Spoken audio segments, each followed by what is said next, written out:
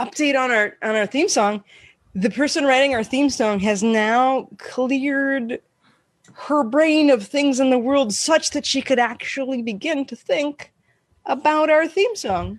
Well, that is a start, isn't it? That's one of the steps in the creative process. Is like clear the screen, create the space. I love it. I think that's awesome. So hey, let's just do this thing. You want to start the show? I'll do it. You like doing it? Well, no. Did I do it last time? I don't remember. I don't either. I thought you did it, but I'll do it. Okay. 3, 2, 1. Hello, everyone, and welcome to the Enlightened Couch Potato Show. My name is Nicholas Rave, and this is Adrienne Gunn. We like to join each other regularly, like every now and then, to help people figure out how to watch movies and television for maximum psychological and personal or spiritual development. Good. Psychological or psychological and impersonal. Yes, development. Hey, I thought it'd be fun for us on this 32th episode of our show. 32th of them. 32th. Yeah. Wow. I thought it'd be great to sort of like timestamp our world. We haven't really done that much. So it's December 12th of the 2020. Mm-hmm. December's that wintry month for a lot of people in the northern hemisphere. It is super bright in the Portland, Oregon, where I'm at. Where are you now? Where am I? I'm in California, Southern California. And it's not on fire currently, which is just good. Like it has been for a while. But we don't really get weather. As a matter of fact, we gave each other an assignment last last show about holiday movies. Mm-hmm. And yours is a California Christmas movie. And we're going to talk about that later. Yeah. But it is the season to discuss. So I thought just really quick, before we jump into the two movies that we were going to talk about, is there like rapid fire? What are some of the other holiday movies that are like classic for you? Oh, for me, classic? I love the one where the lady dies. And what's her name is awkward. I don't think I pulled out the folder this morning of the names of things. Well, for the holidays is Holly Hunter. That's not what I was talking about, but that's fun too. Alcoholic returns home and everybody's dysfunctional and it's awful. That's pretty good. But the one I was thinking of is the one with the people in it. Diane Keaton dies and her family gathers, and Sarah Jessica Parker is sounds like a feel-good family holiday. It's hilarious. Claire Danes just sort of glowing through every scene she's in. She had been disappeared and very smart and at Yale for a whole bunch of years and hadn't been doing any acting, and then suddenly she's glowing in this movie. What the fuck is that movie?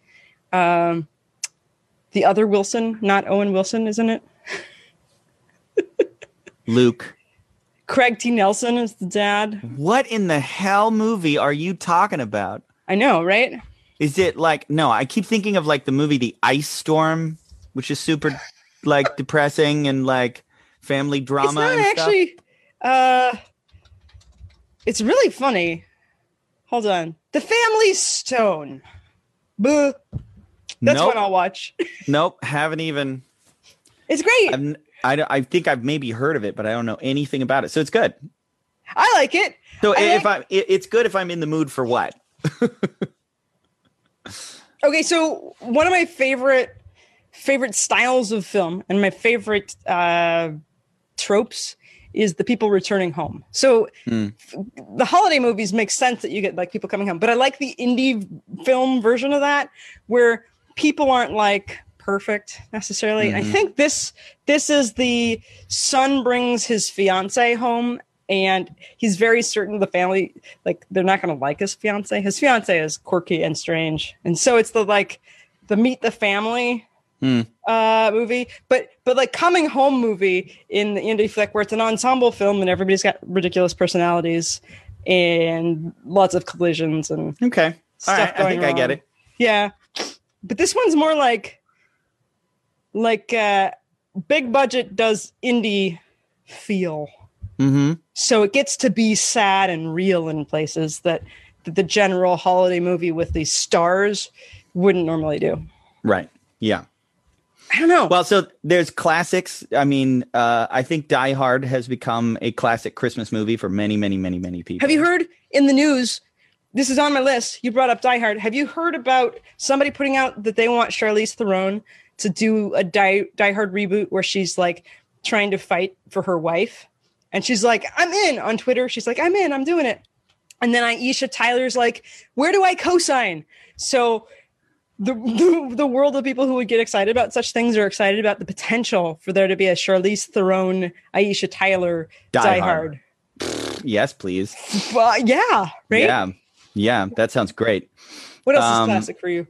Yeah, or I mean, it wouldn't have to be Charlize Theron either. Like, who were we talking about? Gina Carano? We were talking about Livewire, remember? Yeah. No? That doesn't do it for you?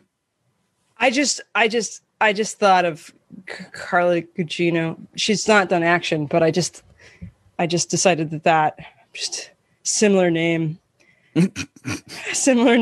different look. Yeah, a bit.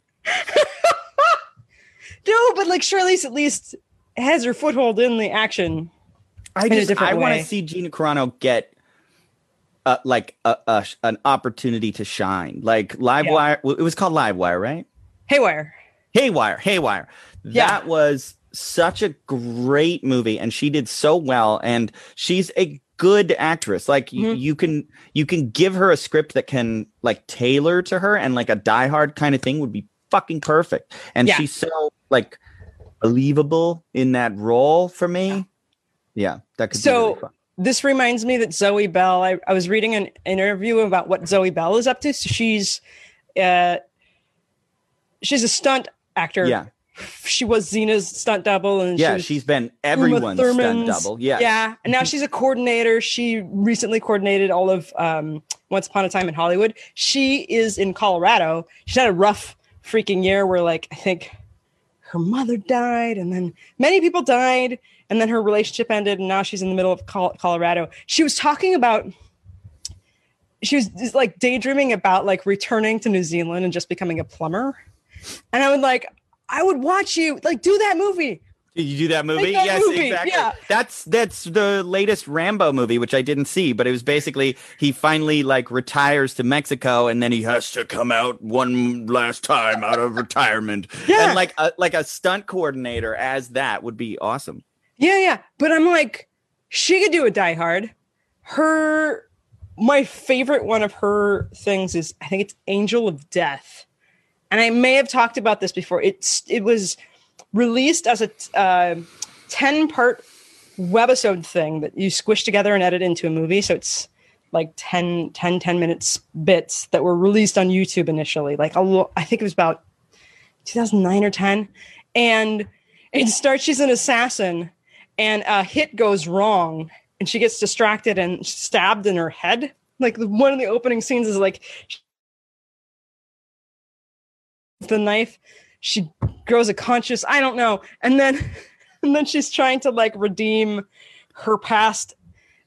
It's amazing because it's like you don't usually get to see all of the stunts all the way through, and since she's the one who can do all of it, the action is so beautiful and intense. So she could be in a Die Hard.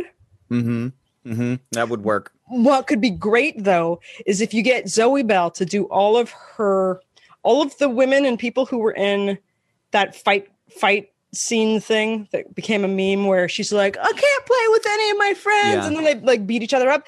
Get each one of those people to audition for this Die Hard and throw those out on the internet. That's what I want to see. So everybody who's anyone auditions for this new Die Hard. And it has to be set in the holidays. Because like if you're gonna reboot Die Hard, like the first, none of the other ones are Christmassy, but that one is. Okay, so speaking of other Christmas, like off the beaten path Christmas movies, you mentioned Kiss Kiss Bang Bang. That one's on my list because my girlfriend hasn't seen it. What about like classic Christmas movies? Are you an Elf fan? Meh. Yeah, I didn't I know there's so many people that are like, this is the best Christmas. And I'm like, it didn't quite land for me. They're the Lampoon ones, which I probably enjoyed. I think the closest I get is Home Alone-ish. Yeah, Home Alone's fun. Past some level of years of growth, I haven't seen it in a couple decades, right? Mm-hmm. The Love Actually, I've probably watched. What about It's a Wonderful Life? No. Do you know the story Never behind? Seen it. You've never seen it, not once. No, do you know the story about why everyone has seen it?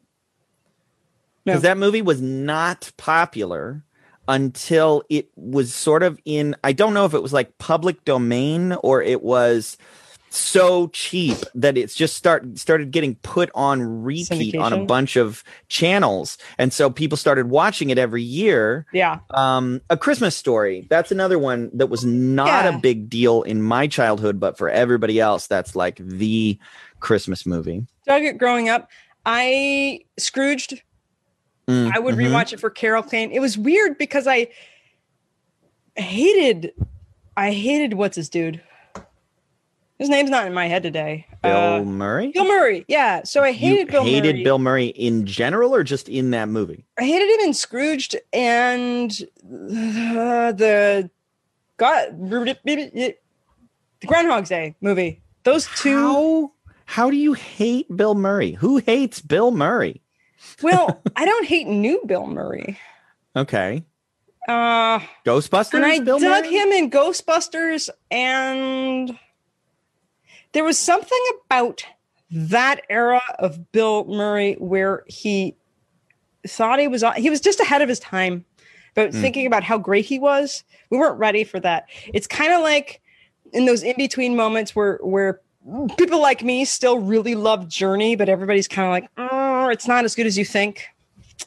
And then, you gotta wait till it comes back around. So I think it's just like too something. I liked him in Stripes, like 80s Bill Murray, but there was something very Groundhog Day irritating. Bill Murray is like my peak Bill Murray for me. There's another not as well known. It's not Christmas related. Is it? There's another Bill Murray that's not as well known. It's called I gotta look it up now. Damn it. IMDb. For the record, I have Saturday brain a little bit. Is that There's the something problem? about Saturday brain is like, I'm gonna play some music, I'm just gonna lay around, I'm gonna go for a walk, and not like I know all the names of the people and the associations to things. Yeah. Got stuff on here. Normally I'm pretty good at this, and I am. Do you like the Bill Murray Rushmore? Who's that director? Life Aquatic. Wes Anderson. Do you like that version of Bill Murray? I might have to revisit that. Like, yeah, is it Wes Anderson? Yeah. I don't know that I quite that landed in the right version of my personality. So I'm gonna throw out a Bill Murray recommendation for anybody listening. It's a little known movie called The Man Who Knew Too Little, and it is a very farcical in a similar way to the way you like Noises Off and that kind of thing. Yeah. It's just goofy, over the top, and it's this moron like being stupid and somehow finding his way through all of these ridiculous situations. I don't want to spoil it too much, but it's Mr. Magoo. Right. Yeah, it's got a little bit of that, but it's got this like I don't want to spoil the plot line. It gets set up fairly early. So the premise is he thinks that he is being treated to like an interactive show about being a spy, but then it turns out that he actually gets mixed up in a real espionage situation, but he thinks it's fake. So he's acting like everything's not real, and it's fabulous. I remember laughing very hard at that movie. That is amazing. Here's what I can say that might make sense from our last episode. So the Scrooged and Groundhog Day, Bill Murray reminds me of Bill Murray thinking like Chevy Chase about himself in those years. And that level of like as he's doing his thing. That's interesting. I've never got that impression from Bill Murray. I definitely get that impression from Chevy Chase. but Bill Murray has always seemed a little more, I don't know, maybe we just hit it at a different time in our lives. Well, there were years where no one gave a shit. Like, I don't think those movies did as well as he really wanted them to. And they ended up doing better once everybody was like, oh my God, Bill Murray. And Bill Murray came back with the Wes Anderson weird shit. And everybody's like, hey, we're sucking his dick because he's awesome. Like, he is. Well, he's no Jeff Goldblum. I'm just going to say. Bill Murray, I don't think he's trying to be Jeff Goldblum. But I got a special place in my heart for Bill Murray. Like he has this kind of almost like Buddhist comedian philosopher kind of thing that I really appreciate. He does stupid humor sometimes, but it's always got something smarter going on. It's a little bit Jim Carrey for me, but I know you have your own opinions there too. So it was a weird thing because wasn't Jim Carrey's career starting at the same time that those Bill Murray movies were like thrust in the world? About that time. Like the early 90s, I guess. And Jim's humor was built and borrowed a little from David Alan Grier, and that's cool too. But like his was different and fresher than the Bill. Yeah. Bill was a different old school, which I might have been at a level of being annoyed at. You were done with it at that point? A little bit. I was like, I think it might be because I'm younger too, because like I didn't grow up with Ghostbusters and like I've never even seen Caddyshack, and a bunch of other of those like classic Bill Murrays. So that might be part of it. Is I wasn't like Bill Murray'd out by the time I saw Groundhog Day, which I still think is probably the best Bill Murray movie. You want to talk about our movies today? Well, we can. Here's some things I think we should maybe just check in on. Sure, do that first. Okay, so in the world of things going on, there's a television show with a Hawkeye who is an Asian woman, and she had a birthday, I think, yesterday. That's a thing that's happening. There's going to be a new Hawkeye. Oh yeah. So we're talking about the Marvel announcements and the Star Wars announcements. Happening we'll talk about that too. Yeah, we'll just shout these out. All the stuff from Marvel got announced. So it's like 9 different shows or something. So okay, you know more than me then. Yeah, so they dropped the teaser trailer for Loki. They dropped so that premise is that evil Loki, before he goes on his redemption journey, that version of Loki died. But evil Loki, the one right at the end of the first Avengers movie, he escaped. And now they're doing a show about him. And who the fuck knows what that's going to be about, but it looks interesting. I am probably most excited about the WandaVision one, which is the one with the Scarlet Witch and Vision, Paul Bettany and Elizabeth Olsen. That looks weird as fuck. So they're doing this like I Love Lucy thing, and you don't know what's going on. Like it's part of it's in black and white, part of it is done in front of a live studio audience. What? It's a fucking Marvel TV show, and they're doing it like an old school sitcom.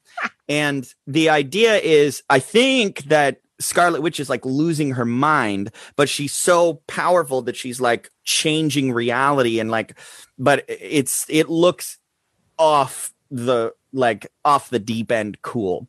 And of course you want, when you're going nuts, you want the most powerful AI to come with you. Yeah. That'll be great. That you're in love with. Right. He has beautiful, is it skin? He's got great, I'm just gonna do what people say. You have wonderful skin tone vision. Coloring, like maroon and yellow and so pretty. So there's a Hawkeye. You mentioned that. There's a Hawkeye TV show that is basically going to be about, I think, his daughter becoming Hawkeye, that's what I thought the plot line was. Nice. There's the Falcon and the Winter Soldier, which is all about like Captain America's two best friends. Like, but that one's cool because they're actually bringing back a villain from Captain America Civil War, which was not very well utilized, and they're going to bring him back and really let him flex a little bit. They're also, I'm very excited about the She-Hulk TV show that's been announced. I saw that sort of on Rothlo's Instagram. I hope that's going to be good because She-Hulk's a really interesting character. She's like super sexually aggressive in the comic books. And she's like really strong. So I want them to play with that. I think there's an actress who was vying for the part and she didn't get it, but she was like, that's why I want the role. And I can't remember her name. That looks like that imagined. Who's the one from the singing movies? Is it Rainn Wilson? Rainn Wilson's from The Office. No, okay, sorry, that's a dude. Who's the hilarious New Zealander or Aussie? She was a large woman in those like singing movies, the lip singing movies, or the like a cappella singing movie. Shit, I don't know what movies you're referring to. I don't have names today. Is it like Pitch Perfect or something? Pitch Perfect. So the hilarious Australian or whatever. I just saw her as She-Hulk, but I don't know her name today. I don't even know the lead lady's name. I don't know the name of the movie. I have Saturday brain. Anna Kendrick? Anna Kendrick's a tiny lady who's funny and in it. And then I've never seen it, so I don't know. So what else? They announced, as far as movies, they announced the one that was the most surprising to me because I did not think this was going to come now is the Fantastic Four. Rebel Wilson. Marvel's finally going to... Oh, Rebel Wilson. Okay. It was a Rainn Wilson. Yeah, okay. Fantastic Four. The Fantastic Four, we'll see how that goes. I'm really excited about the new Doctor Strange that has Sam Raimi directing, and it's supposed to be the first Marvel horror movie. And they're not, I mean, it's still going to be PG-13, so it's not going to be like crazy horror, but it's supposed to be scary. Right. Didn't Raimi do Evil Dead? Yeah. As well as like Xena and the Spider-Man. And Spider-Man, the first two, well, three. Let's not talk about the third one. But those are some of the greatest superhero movies still to this day. So bringing him into the Marvel universe. Plus, they've announced the new the new Spider-Man movie, the third Spider-Man movie. Oh, they did? Tom Holland. They announced that, but the cast list is insane. So Tobey Maguire and Andrew Garfield are both going to be in it. What? And Jamie Foxx as Electro, and a bunch of other not Claire Danes, Kirsten Dunst. Interesting. Is going to come back. So obviously they're doing like a multiverse kind of thing. Yeah, are they going to do the like live action Spider-Verse? An attempt I want to see them do. I think they're going to do it well, and it does kind of go. Didn't Into the Spider-Verse just do this like as the most perfect movie ever? Like, yeah, it's insane. You're not going to do better than that. But the idea of like getting to see Tobey Maguire and Andrew Garfield and Tom Holland all like interact, that's pretty fucking cool. So I think that'll be fun. Unless they try to pack too much into it, which makes me nervous. Yeah. That's what happened to the last third Spider-Man movie in a trilogy. The new Thor. I don't know if you know anything about this. So the next Thor movie, about it maybe being. I heard rumors about a female Thor. Natalie Portman is coming back, and she's going to get the hammer. If you're listening to this, I am making a very diagonal squinty eye face. You're not happy about this. No. No? No. Well, she was in the other movies, right? So she was the love interest. And then that character in the comic books becomes Thor when Thor, spoilers, I guess, dies. Yeah. So that is canon, at least. Mm-hmm. I'm just gonna stand on my what's the thing where you like really believe in something? There's a saying for you die like, on the hill. Die on the hill. I'm dying on the hill of I really, really want athletic women kicking ass. And I don't think or coming up with a conceit that's believable if they're not. Well, but she's superhuman. Like, I mean, she's gonna, like, the point is that when she gets the hammer, she's going to have the powers of Thor.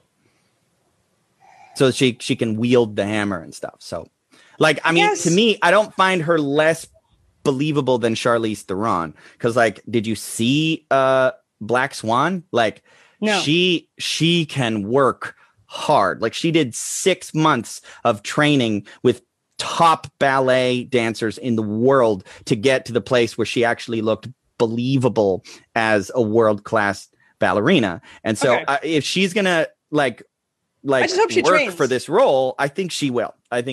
Yeah. And I want them to choreograph in such a way that it makes sense. Because you and we've both seen Salt, and it was awful. Yeah. Like, Angelina started too skinny anyway, and then she was frail, and then suddenly she's like punching a Russian, and we're supposed to believe that like, and I get it. It sounds like I'm body shaming, and I don't like if you have less weight, and I'm just going with physics. Now I know that ballerinas are freakishly strong and a lot stronger than people who look bigger. So I'm realized that there are leaner muscles that can do some fucking things, and I want it to be believable. And like watching Wonder Woman with my ex, and she's like, okay, I get that she's half god or whatever, but couldn't they have found an actual athlete for that? And I hadn't even gone on any of my rants. Yeah, and it's like it's annoying because you're like, she had been hanging out with like rugby. She was like on a national rugby team, and like human females with actual fucking muscles, right, that wobble. Hey, this is why we were talking about Gina Carano. So like, I'm not arguing with you. Yeah, I just feel like there's in the story, you can write it so that it makes sense. Here's my example.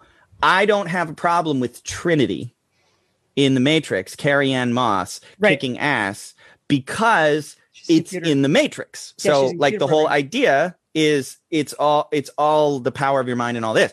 So if they give her superpowers, like Spider-Man doesn't have to be big. We know that he's like strong enough to like hold his own against the Hulk for a few minutes, because even though he's tiny, because he has spider powers. So if they give her Thor powers of, you have the powers of Thor, like fine. I'm fine. Right. I think it'll be fine. I hope it works out, and I hope they make it make sense. And that's Christian Bale is playing the bad guy. That's really exciting. I'm excited about that. Like, I want Christian Bale to do like chew some scenery, man, because he's a great actor. Cool. Just now, so I've been yelling, and I think this is a different show, but I've been kind of yelling for a few months, maybe a couple years. Are there going to be any Asian superheroes that aren't typically there's that happening? Where's that happening? There's a movie coming out called Shang-Chi, or the Legend of Shang-Chi or something like that. And he's going to be fighting the 10 Rings, which is a really big comic book villain. It's like it's like an evil organization, like one of the evil Avenger kind of groups. And he's like the greatest martial artist ever. Like, that's his thing, is he's the greatest martial artist ever. And it's being made by an Asian director. They've got like Hong Kong Kung Fu legends doing the martial arts. And it's like, they're definitely good. They're doing it right. Cool. It sounds like. I don't know. I heard that Batman is now black in the comics. Somebody's writing a comic where Batman is black now. My view of comics, like the comic world, is anything that you could ever imagine might happen has already happened, and probably multiple times. It's like a big deal. Recently this week, somebody fantastic director writer is writing Batman as a black person. So Ruby Rose quit Batwoman.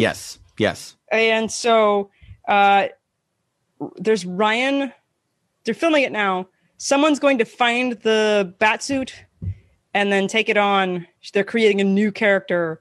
She was from Was it Javica? I don't know how to say her name. I've read The it. actress, you mean? Yeah, she was in not Sweet Valley High. What is the thing of the Archie comics? Not Rushmore. What is the Archie comics show? The new one, Riverdale. Oh, good job. She was in Riverdale. Yeah, I was And about to is have an now aneurysm. The new Batwoman. People are ready to hate it. Yeah, people hated Ruby Rose in it too. I mean, I heard the show wasn't very good, but like, you know what? It was really surprisingly much better than I thought it was going to be. It was actually the villain, Alice, is freaking amazing. One of the best DC shows villains, has real trauma. The acting is freaking superb. Rachel Scarsden, I think is her name. So she's still in the show. That's the only reason to watch it. It's one of those things where like the female Ghostbusters movie, when that came out, there was so much stuff around that like there was a ton of people who were just against it because they were truly misogynistic. Yeah. I love all those women. They are fucking hilarious. Yes. Every single one of them has made me cry laughing at various times. Mm-hmm. That's just a shitty movie. It's not that I would have been fine with the Ghostbusters with all female cast if it was a good movie, but it's not. They're just retreading the same stuff and they're doing it worse and they're doing it more slapsticky and there's no stakes. I just like, you got to make a good movie first and then. If I were going back in time and they're like female Ghostbusters, I'm like, and Sigourney Weaver is still in it.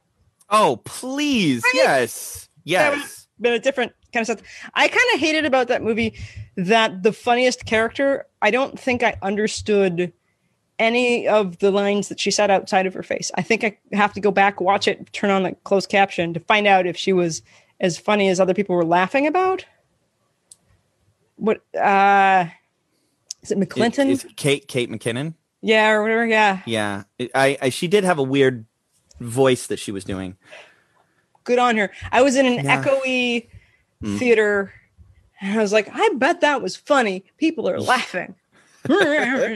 Yeah. I'm just saying, like, all those women are brilliant at what they do. And that movie was beneath them. And it's not their fault. Like, they did the best they could with what they were given. And I mean, that happens with a lot of movies. So, awesome. So there was also a bunch of Star Wars announcements, which I'm less excited about because I have been fool me once, fool me twice, fool me 3 times. I don't want to play anymore. But like, The Mandalorian has been really fun, and I have enjoyed the absolute crap out of that show. So if they're handing the whole thing over to our Iron Man, God damn it, chef, what's that guy's name? We're so bad at this. What's happening? We should stick to Wednesdays. Wednesday brain. Hold on, I'm gonna get it just a second. It's Jon Favreau. He's doing all of them? Jon Favreau created the thing and is show running it, and then Dave Filoni is also like a Star Wars like super nerd, and the two of them together are doing amazing work. And it sounds like finally Disney's kind of handing it over to them, because don't ever let J.J. Abrams near Star Wars again, please. But there's a bunch of really interesting. There's things that could be interesting. So Patty Jenkins, Wonder Woman. Okay. She has just announced that she is making. So they do this teaser trailer. Did you see it? No. She sees rollerblading for some reason on a runway, and there's a voiceover. It's her, and she's like, I've always loved going fast. And like, you can go watch it. I'm going to paraphrase. I've always loved going fast. It's probably because my father was a fighter pilot. And I used to go and watch all these planes take off. And she said, it's still to this day the most exhilarating thing I've ever experienced in my life. And when my father died in the line of duty, flying planes, she was like, I've always wanted to make the greatest fighter pilot movie ever made. And she said, I've looked at a lot of different stories and I've never found one that was right. And she's like, I found it. I found something that allows me to do 2 things that I really want to do. And then she puts on an X-Wing helmet and walks off camera, and there's a squadron of X-Wings sitting on the runway. And then it announces that she's doing a show called Rogue Squadron, which used to be a video game and a series of books about X-Wing pilots in the Star Wars universe. Nice. And Patty Jenkins is going to do it. So Wonder Woman was great. Like the last part was the ending and climax was a little weak, but everything else about it was really fun. And that movie was solid, right? She knows how to make a good action hero kind of movie. And if she's really passionate about this, cool. Yeah. I'll watch it. So they also announced that Rosario Dawson is going to have a spinoff where she's playing Ahsoka Tano, who she just cameoed as in the Mandalorian, and she was wonderful. So again, fingers crossed. Hopefully that'll be good. Nice. That means they're probably going to bring a extended universe Star Wars character named Thrawn into it, who was one of my favorite characters as a teenager because I read all the novels because I was a super nerd and I spent a lot of time in my room alone. So that's happening. And then there's a couple of other Star Wars things that I'm just like, nope, don't care. Not interested. We'll see. Yeah. People are excited that Katie Sackhoff is in Mandalorian. I got to those episodes. She was great. I mean, small role, but you know what's funny? When you go and you look, so that character is from the animated series, the Clone Wars. I never saw it, but if you actually look at the character, like it's a dead ringer. It looks like they made that animated character to have Katie Sackhoff play it in live action. That's funny. I also heard a really interesting interview. It was just a little clip with Katie Sackhoff saying that she had never met Gina Carano. And that she ended up before the show, and she ended up. They were both sort of coming up at the same time, and then they ended up having the same agent, and they ended up getting pitted for the same roles. That makes sense. So she said she had it in her head that Gina Carano hated her. And she said that at one point she left that agent and went to another agent, and then Gina Carano ended up with the same agent again. And then they ran into each other, and she was like, she saw her and was like, uh-oh. And she didn't know she was going to be there. She said Gina Carano squealed and came over and hugged her and was like, I love you so much. You're so amazing. And she's like, are we best friends? Did we just become best friends? Like, she's like, I thought, like, this is so stupid. For years, I've thought you hated me because we were competition. And she's like, this is so stupid. Like, you're amazing. I'm amazing. And now they're in a show together. And like, that was such a good story. Cute. Oh, gosh. I love that. Yeah. Holy crap. Well, we don't have a lot of time to talk about our let's do it. Movies. Do you want to switch over? Yeah. That was like our news roundup. It sounds like that I spent a lot of time looking into this. I really didn't. I just was like, I just have a memory for these guys. It's pretty good. Okay, so I was asked to watch Muppets Christmas Carol. Classic holiday movie for my family. It is one that I've watched almost every year for a long time. Yeah. So a lot of people say it's their very, very favorite. I was seeing that on Facebook. So when you asked me to watch, I'm like, all right, I think it's possible I've seen it. I'd seen it before, but I don't have that memory. I've probably seen scenes. So one of my concerns was whether it was going to just be the Muppets playing stuff or it was actually being the Muppets.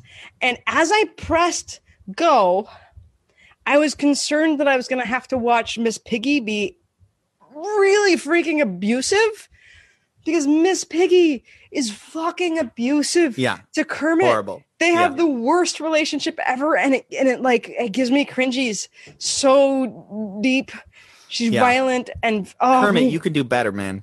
And it's a little sad because it's not like my mother wasn't, she didn't hit my dad. It was not dissimilar. It was not dissimilar to my tiny, scrawny, adorable dad. And my mom being a lot. And the whole, my mom was a bit beautified and lots of wigs, and she'd put on 8 layers of makeup before going outside, and everybody was mesmerized. Oh my God, your mother made an appearance. And I'm like, I scored 20 points in this game just now. It's cool. Yeah, my mom showed up and sat there. She's pretty. Anyway, so yeah, Kermit is definitely like a broken man a little bit. It's so bad. Well, she like literally knocks him across the room. Yeah. And calls him it's hot. But they were just playing characters. So I was like, when we got there, I was just when we got to the scene where Miss Piggy's that's one of the reasons I love it. It was so adorable. I did not anticipate that it was going to be as spooky as it was. Right? So the fucking Ghost of Christmas Future is freaking terrifying. Like the long, creepy arms and the no face. And like, I have the hair on the back of my neck is standing up right now as we're talking about it. Yeah. And the music and all that. Oh my God. It was so good. And that scene. Oh, there's a cut song. I heard about it. I haven't seen it yet. Okay, so the scene when they go Ghost of Christmas Past, right? Yeah. So Michael Caine goes back and his girlfriend breaks up with him. There's a song that she sings to him. Oh God. That is gut wrenching. It's like pull your heart out, show it to you. And I can get that it fucks up the pacing a little bit if you're just making funnies. But it needs to be there. It's so awful, and it's so good. Like every time we watch the movie, I pause it and go to YouTube and play that song so we can see it as the director's cut. That makes sense. So I was like, yeah, I was gonna watch with a friend, and then my friend was like, oh, I thought we were doing Thursday, and it's like, no, I have to do that because it's homework. And so then I'm alone. I'm like, this movie's too fun for me to watch alone. And I was concerned. And then I'm like, cool. I've got to watch a fun movie. That's fine. And I press play. And then there's like, oh, okay. Fucking singing vegetables. Wait a second. I'm not in the state for singing vegetables. Goddamn, is it a bunny? The cutest fuck bunny that comes up and sings the carol? Yes. Yes. My heart. It's so good. I also cried when Kermit and the Tiny Tim are singing their doopity doop up the goddamn. And then the Christmas Future when they go to the house and Tiny Tim's not there anymore. And like, I'm telling you, that movie hits me harder than any other telling of A Christmas Carol. Yeah. Like, it's because I love all these characters and they're so fun and lighthearted. And Gonzo Gonzo's always been my favorite Muppet character. Yeah. But as the narrator, like he has so many. Him and Rizzo, Gonzo and Rizzo are so good together in this. Yes. That like when he grabs him and is like cleaning the glass and he's like, "Thank you for making me a part of this." And, there's so many good lines and just silly humor about like Rizzo going through the bars and like you can go through the bars the whole time. That's so good. I love it. I like that they went with a different level of physical comedy than just smashing people into things and like crashing. I actually don't think I fully understand the turn. Okay, first of all, the giant jolly Christmas past guy. Christmas present. Present. You're right. Okay, so the creepy little child is Ghost of Christmas Past. That's fair. Yeah, I get that. You just want to hug him. It's like, ooh, are there hugs? Can I don't even like beards. Can I get into the sloshy hug of your swooshy? What? Like. But I think I may have accidentally looked at a text at the point where Michael Caine's character is now singing and joining in. And I'm like, I don't think I quite understood Scrooge's turn with that character as well. Like, where's the moment and where does it build? Because he's super all in. And I don't think that. I think he turns earlier than any other Scrooge story, like the Christmas whatever Carol story. They tend to turn around Tiny Tim and not. Yeah, earlier. No, you're right. He is ready when the Ghost of Christmas Future comes. And I like that, where he's like, because that, speaking of Enlightened Couch Potato, I find that there are a lot of moments like that transition from Ghost of Christmas Present to Ghost of Christmas Future, where he's like, I am terrified of what you're going to show me, but I'm here, show me. Yeah. And like that openness and readiness, I think it's because in the Ghost of Christmas Present, he goes and visits his family, and they're like making fun of him, which is the thing that like it pokes at him that he's the horrible monster that they're all. And then they go to Cratchit's house, and there's a lot of stuff there that I think is part of the turning point for him to see, like, because he says they're so happy and they have nothing. And then I don't think there's much else that happens with the jolly, and maybe it's just the song. He's supposed to make the transition during the song. It's interesting because the guy shows up in the dude's house, and then you see Scrooge starting to sing and dance before he's seen his family, so it's interesting. It feels like there's something that's happening earlier, and I don't know where it comes from. I do want to check in because I know you have to go. If you want to like go out on this movie, or if you want to transition, we don't. It's like 7. I can take a few extra minutes here, and if you're done with Christmas Carol. Yeah, I think those are my notes. It was way more fun than I anticipated, and I can dig it. I can get why people are behind it.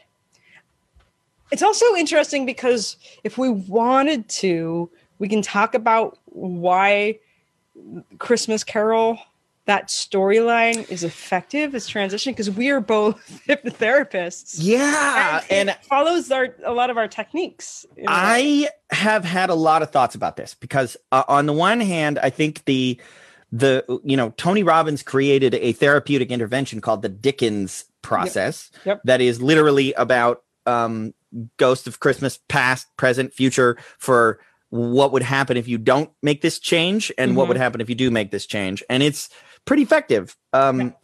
It's not one that I use on a regular basis, but it does work.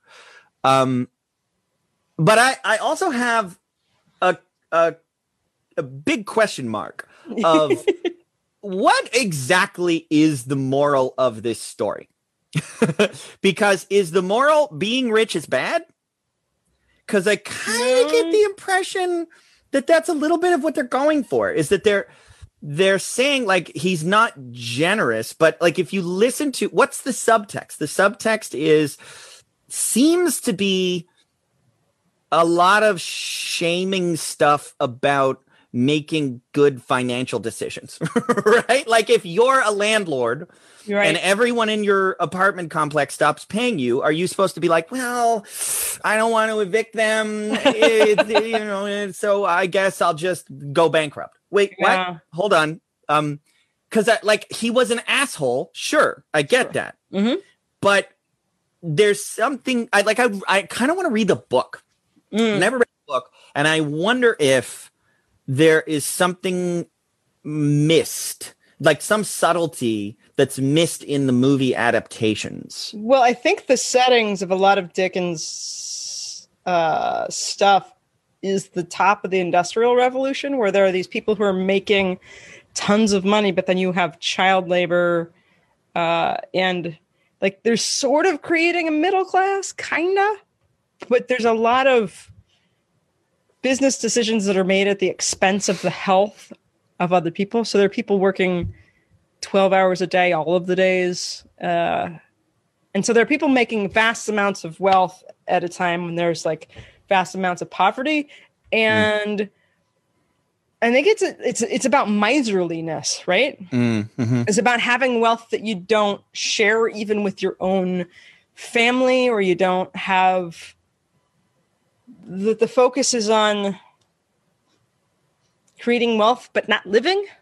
I don't know. Yeah, no, I think you're right. I think maybe what we're talking about here is like a third point in the triangle. So there's like miserliness on this side and like irresponsible on this side, and then there's something else up here that is actually, maybe call it conscious capitalism. Like, I know that's a term that gets thrown around, so maybe that's the moral of the story. I just find that it often gets oversimplified to rich people are bad, you should give all your money away to poor people. And that is like, to me, that's like a masturbatory fantasy of poor people. Is like, this is like, yeah, I always knew that fucking the guy was an asshole. Yeah, exactly. Like, there's a movie I haven't seen called The Man Who Invented Christmas. Yeah, that's supposed to be about Charles Dickens writing this, and it's supposed to be about how Christmas was not really a big deal before then, and like so many of this Christmas spirit idea came from that book. Like, Charles Dickens like created Christmas as we know it to a large extent. And it's a very interesting. And Coca-Cola invented Santa. Here's the funny thing: of you've got somebody who's very, very wealthy who's having people work probably harder than they need to for overworking, underpaying. Yeah. And what they want is they want to go celebrate a holiday. And in a lot of the movies, the holiday that they're celebrating is this other capitalist, commercialized endeavor. Like the sadness we have for them not being able to overly indulge in buying toys and shit for their kids. Yeah, it's weird. My point is, it's a muddy morality tale. It's not super clear, and it bills itself as being very simple and clear. But when you actually think about it a little bit, it's like, wait, hold on. This has to be more complicated than like, this is black and white. Right. Anyway, you wanna switch over? I don't know how much time would we have for Mixed Nuts? We can go another 10 minutes or so. Okay, so then my assignment for you. I watched a Steve Martin movie called Mixed Nuts, which I have not seen before. I love Steve Martin, been a huge fan. I'm trying to think of what I first saw Steve Martin in. It might have been like Father of the Bride or something like that, which is not like peak Steve Martin for sure. Yeah. But I think that like that's what my parents were watching, and I saw Steve Martin, and then they started introducing me to stuff like The Jerk and Steve Martin is a goddamn national treasure. Rewind a bit. This is an Ephron sisters screenplay. So Nora and Delia Ephron both participated in writing this, and Nora directed it. The cast list is fucking insane. And I, by the way, think I noticed somebody in there that I don't know if you know that this person is in the movie. But yeah, the cast list is nuts. It's Rob Reiner. No. Did Reiner direct it? He's in it. Nora Ephron directed it. Oh, Nora Ephron directed. Okay. But I know it's just two actors that are in it that nobody knows is in it, and they're amazing. It's so I wrote down, wow, this is dark. That was one of the first things that I wrote. Was like, it's about like people working in a suicide helpline place where they're terrible at their job, first of all, so they just keep joking about people killing themselves as like, we missed that one. And it's like, whoa. And like this Job kind of thing where it's like every bad thing keeps happening. And it's like, we're trying to beat the crap out of our main characters at every single turn. And it's so funny. I also commented right away that they're leaning into Christmas in California is so weird. Yes. And it really is. Like, I've been here 10 plus years now, and I still have a hard time wrapping. I didn't have white Christmases in the Pacific Northwest. Like, it didn't snow. Like, we didn't have, I think there's like 1 year when there was snow on the ground on Christmas Day. Yeah. If it snows in like January, February anyway. March. Yeah. But still, palm trees on Christmas is just weird. Like, I will often go to the beach on Christmas just because it's so weird. 1 year we actually went to Mexico for Christmas. Nice. Like before the baby was old enough to care. I think Pierce was 2. Anyway, so what did I write down? They don't have a touch tone phone. Oh, they have a rotary dial phone. Yeah. I love that. It's the next note that I wrote down was, oh my God, I love Madeline Kahn. He is so good in this. Every time I think of her, I can't think about anything but the line in Clue when she goes, and I'm so angry. There's flames, burnt, hot. I kill. She is glorious. She's so good. When she gets locked in the elevator and she goes, like her face, help. And then she starts rapping to the God damn it, that woman is so funny. And then so the moral of this whole story apparently is sex solves everything, because when she gets laid, she's not the horrible Scroogey kind of person that she was before. And then Steve Martin and who's the female? Rita Wilson, the two of them. Yeah. So it's also a sexy movie. It's a sexy movie. And it's loud. So I'm gonna amazing. I'm gonna take a slight detour to just the things you have to notice in modern times, right?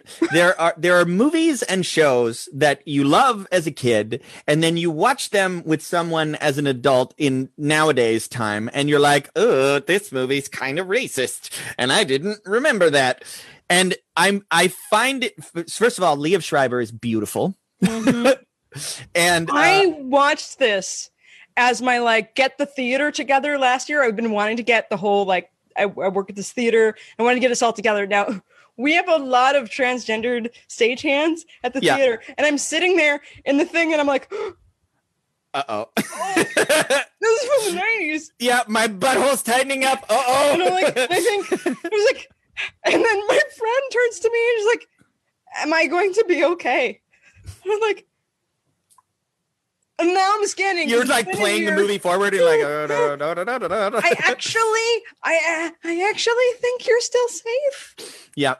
So the implication, the things that I was going to point out is that the first implication is trans people are most likely a serial killer. That's the first thing. Is there's hints that that person might be the strangler or whatever, right? There's a serial killer. But then they kind of eliminate that as soon as you start to get to know the character.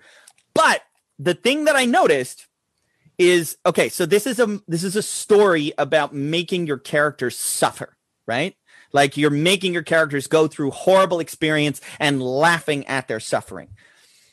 The suffering of Steve Martin is the fact that he has to dance with a trans woman. And that was the part of it that was like, oh, okay, that is the thing that people point out when they say there is entrenched. The end of Ace Ventura is an even more obvious, blatant example, which is like, oh, the most horrible thing I could ever imagine is kissing this person who I thought was a woman or whatever. And in this, you look at that and you're like, there was a time. I tried to go back and watch Dodgeball. You remember that movie? Ish. I don't think I saw it. I remember finding that movie hilarious, and everybody else found it hilarious. And I went back and watched it. I couldn't watch 15 minutes because it is nonstop gay jokes. The joke is gay people exist. Oh, you're gay. Or you gay. I'm not gay. You're gay. That's the joke. There's just it was a lazy time in humor because we knew we could just say gay and people would go, and that's not funny. That's just poking at something that makes people feel something and they giggle nervously. Nervous laughter is not because it's funny. So it was interesting. Now, I will say that the punchline of the story is it turns out Liev Schreiber is very helpful and is a nice character and falls in love with Adam Sandler, who is also in this movie, basically playing his characters from Saturday Night Live. Well, and what's weird, though, is even in the, 94, when this, so they wrote it before then, and then that's when it was put out. They're actually kind of ahead of their time in their treatment of this character. Because they're like, okay, he's initially put off by it, but then and then even Steve Martin in the dance starts really getting into it, and then the whole thing is like, oh my god, I can't believe you were dancing with that person, and he's like, no, I was just helping them. So it's this flabbergasted, like the suffering is this, you have to interact with this human being, and except no one else treats that person like they're all that different. Yeah, it's very interesting. They're just mad in the rest that of the they're movie. Yeah, dancing with someone else because they're attracted to Steve Martin. Yeah, and that's a betrayal, and not. It's very fascinating for 94. Yeah.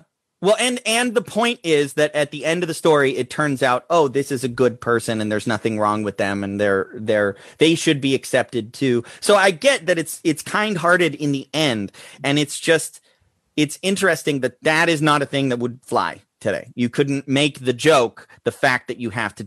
At least you couldn't paint it that way. You'd have to paint your main character as.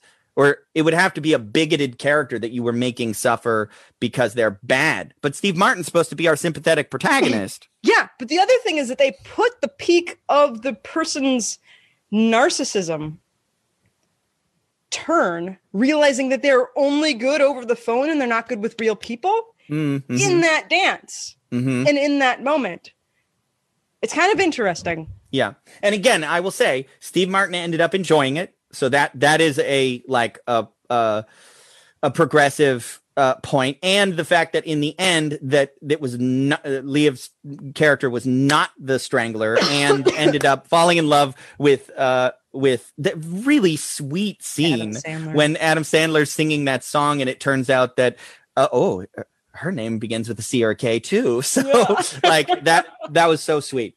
It's so adorable and funny. And okay, do we want to give away the guest stars that you don't see? Well, can I throw one out and see if I got one of them? Mm-hmm. So I don't know if it's his first movie, but Haley Joel Osment is in this movie. Yes. Okay, you did see that. So Jon Stewart's he says, slightly obvious. Santa or whatever. Yeah, Haley Joel Osment. Okay, these are gonna be the people who call in. You've got Stephen Wright, the comedian. Oh, I did not notice that. But now that you mention it, I know exactly which one it is. There's Mary Gross, who does a lot of voiceover stuff. She was in this movie, Feds, and was hilarious in it with, again, Saturday's Names. So there's a funny female FBI agents thing. One of them's more athletic and the other's smart. Mary Gross probably is a smart person. Mary Gross is on the phone. She's a comedian who's awesome. Carrie Fisher is one of the Really? She was one of them. I think Carrie Fisher is actually the police station hold voice. Press to this number to da-da-da-da-da. So Carrie Fisher is in there, but not listed. But that's Carrie Fisher. Her sister Jolie Fisher is the one who dumps Steve. Oh, okay. People don't care about Jolie Fisher that much, but that was a weird unfinished plot line too, that she shows back up and is like, I think I've made a horrible mistake. And then they're like, he's taking a bath with it. Do you need to hang around? No. And then you never hear from her again. And I was like waiting for that storyline to be wrapped up, but I guess that was the end.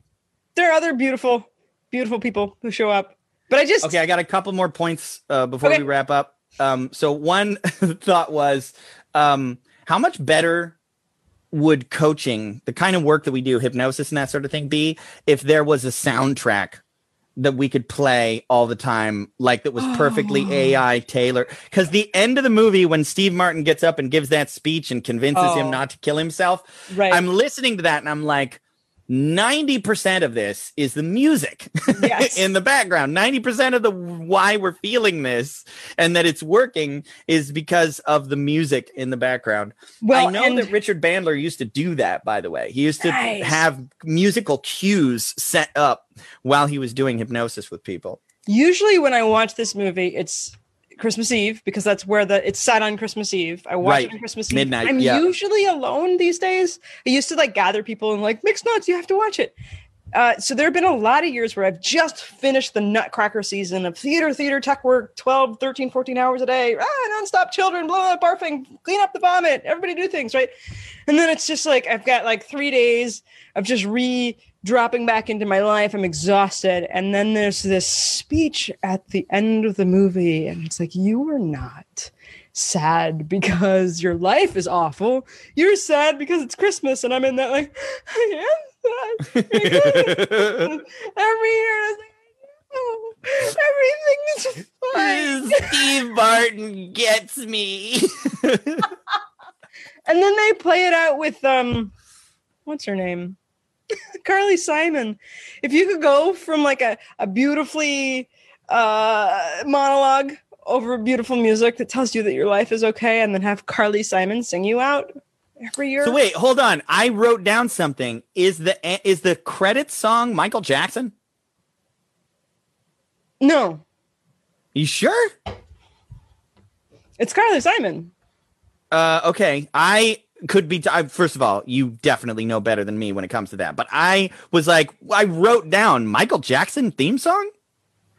Mixed nuts. Mm-hmm.